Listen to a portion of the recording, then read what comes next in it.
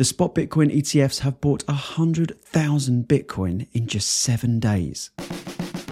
Good morning. You're listening to the Rise in Crypto podcast by Cointelegraph with me, Robert Baggs, steering you through the crypto cosmos with daily dispatches from the digital frontier.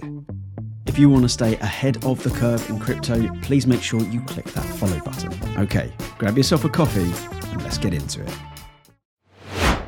Right, here's what's on the docket today. The 9 spot Bitcoin ETFs have bought 100,000 Bitcoin in the 7 days after the launch. The SEC's crypto enforcement actions under Gary Gensler have reached a 10-year high. CZ tried to pledge his entire Binance US stake to leave for the UAE in January. The SEC pushes the decision on BlackRock's spot Ethereum ETF to March, and what the SEC Commissioner Hester Peirce had to say about it.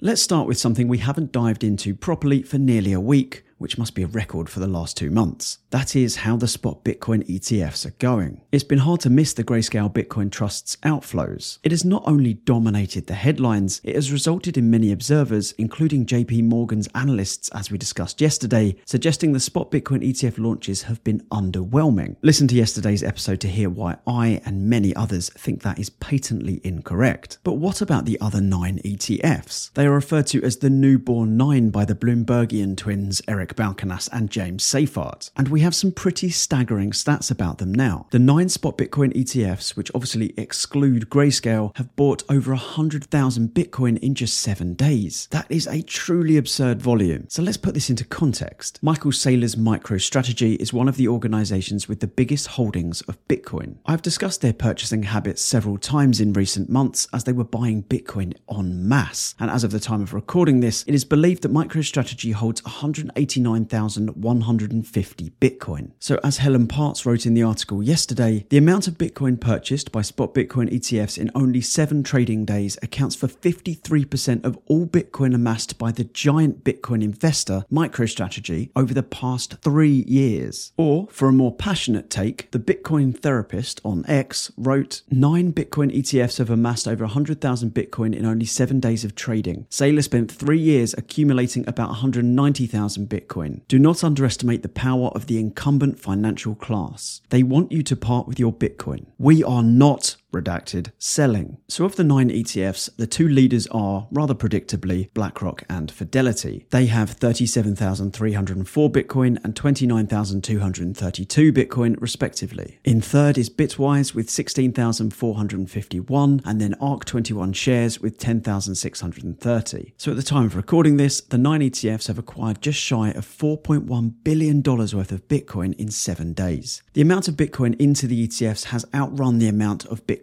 out, despite Grayscale's colossal sell-off. Again, at the time of recording this, which is around 7 a.m. Eastern, and I say this because in 12 hours time, I suspect this will be wildly outdated, Grayscale has sold 82,526 Bitcoin worth around $3 billion.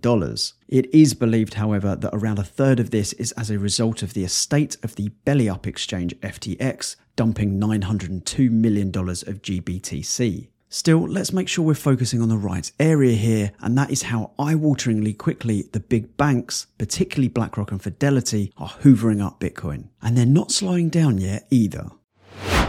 Gary Gensler has been portrayed as a cartoon villain in crypto for some time now. The chair of the United States Securities and Exchange Commission has openly opposed digital assets, and so it's no great surprise that the crypto community doesn't meet him with a sea of warm GMs every morning. However, a report released yesterday from a litigation consulting firm suggests that Gensler's opposition of crypto isn't merely talk. Turner Wright wrote a piece about this yesterday, so I'm going to let him introduce it. Cornerstone Research reported that the number of enforcement cases by the SEC on crypto firms in 2023 have been the highest they've been in roughly 10 years at the commission, going back to 2013. For example, when SEC Chair Gary Gensler became head of the commission in 2021, there were roughly 20 enforcement cases on crypto dealing with litigation and administrative proceedings, but that jumped to 30 in 2022 and 46 in 2023. So who knows what we'll see in 2024 with cases with Kraken, Binance, Coinbase, and others still ongoing.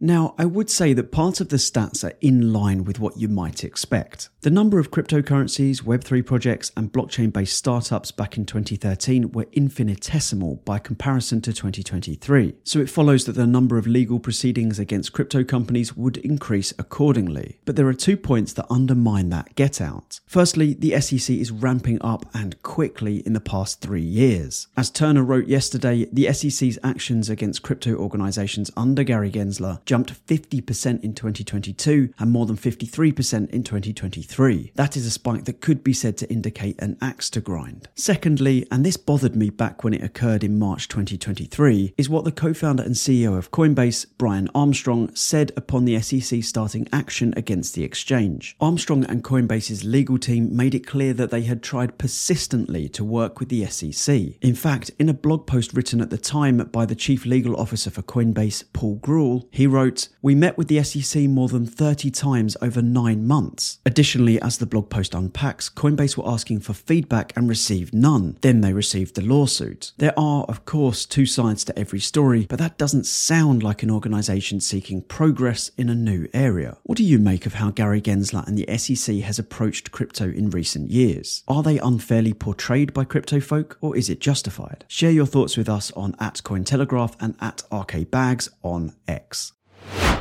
Crypto moves so quickly that it feels like another lifetime that the Binance saga was unfolding. You may remember that we discussed whether Changpeng Zhao, CZ, would be allowed to return to his home in the United Arab Emirates prior to sentencing. I suspected at the time that that wouldn't be allowed simply because there is not an extradition agreement between the United States and the UAE, and unfortunately for CZ, it wasn't allowed. Next month, on the 23rd of February, CZ will receive his sentence, which could well involve jail time. In fact, he has agreed to not appeal any sentence up to 18 months in prison, though there were rumours around the time of the initial ruling that prosecutors might push for an outlandishly long sentence, and that would start a new storm around this case. Anyway, yesterday a court filing was unsealed and showed a letter to Judge Richard Jones from CZ's lawyers. It was sent on the 22nd of December, and it read, "If necessary to address any concerns the court might have about this travel and to ensure that he is able to be with blank and family during this important period,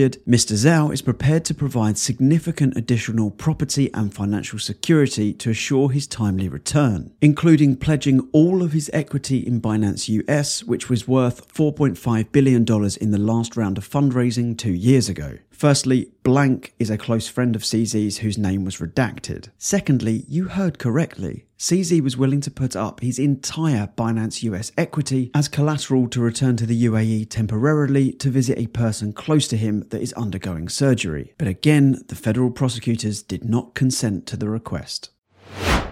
Yesterday, one day before the soft deadline, the SEC released a filing to announce that the regulator has pushed back its decision on BlackRock's proposed spot Ether ETF. The SEC's Assistant Secretary, Sherry Haywood, wrote in the filing, "The Commission finds it appropriate to designate a longer period within which to take action on the proposed rule change." Now, this is neither unexpected nor necessarily a bad sign. The SEC can delay the decision several times across a 240-day period, and we suspected it would happen, particularly if the SEC wants to align all applications and approve them on the same day as they did with the spot Bitcoin ETFs. Van Eck, ARK21 Shares, Grayscale, Invesco, Fidelity, and of course BlackRock have all applied for a spot Ether exchange traded fund, and the final deadlines for each range between the 23rd of May and the 7th of August. Bloomberg's ETF analyst James Seyfarth posted on X, "Spot Ethereum ETF delays will continue to happen sporadically over the next few months. The next date that matters is the 23rd of May. Those following the story closely might remember that in an episode a few weeks back, Eric Balkanas put the chance of a spot Ether ETF approval at 70% by May. There is a connected story to this, and it's the emergence of a new hero for crypto. In yesterday's episode, I discussed the SEC Commissioner Hester Peirce and her scathing review of how the SEC had handled the spot Bitcoin ETF applications. She essentially blamed the SEC themselves for the circus around the process. Well, Hester Peirce has now found herself with the nickname Crypto Mum. And Crypto Mum isn't just looking to hide behind rose-tinted glasses. In an interview with Coinage Media yesterday, Peirce assured listeners that a court battle won't be necessary to get the spot Ether ETFs over the line. She said, "We shouldn't need a court to tell us that our approach is arbitrary and capricious in order for us to get it right." So it seems that Hester Crypto Mum Peirce is our new hero within the SEC, but she alone cannot bring about any guarantees. Chair Gary Gensler, as we discussed earlier, is opposed to crypto and not going to want a flood of crypto-based spot ETFs. Earlier this month, Gary Gensler wrote in a letter that the spot Bitcoin ETF approvals should in no way signal the Commission's willingness to approve listing standards for crypto asset securities, adding that, as I've said in the past, and without prejudging any one crypto asset, the vast majority of crypto assets are investment contracts and thus subject to the federal securities laws. That said, and I mentioned this earlier this week, the SEC would need some strong arguments to reject the spot Ether ETFs so as not to fall into the same hole that lost them the Grayscale case. And I think it's safe to say we all feel a little bit more comfortable now we know there is a voice of reason for crypto in the SEC in the form of Crypto Mum. Okay, that is it for today. Consider yourself informed. Thank you for listening to the Rise in Crypto podcast by Cointelegraph. If you're enjoying these daily updates, please make sure you let us know by following, subscribing, or leaving a review. Have a great day. Let's do this again tomorrow.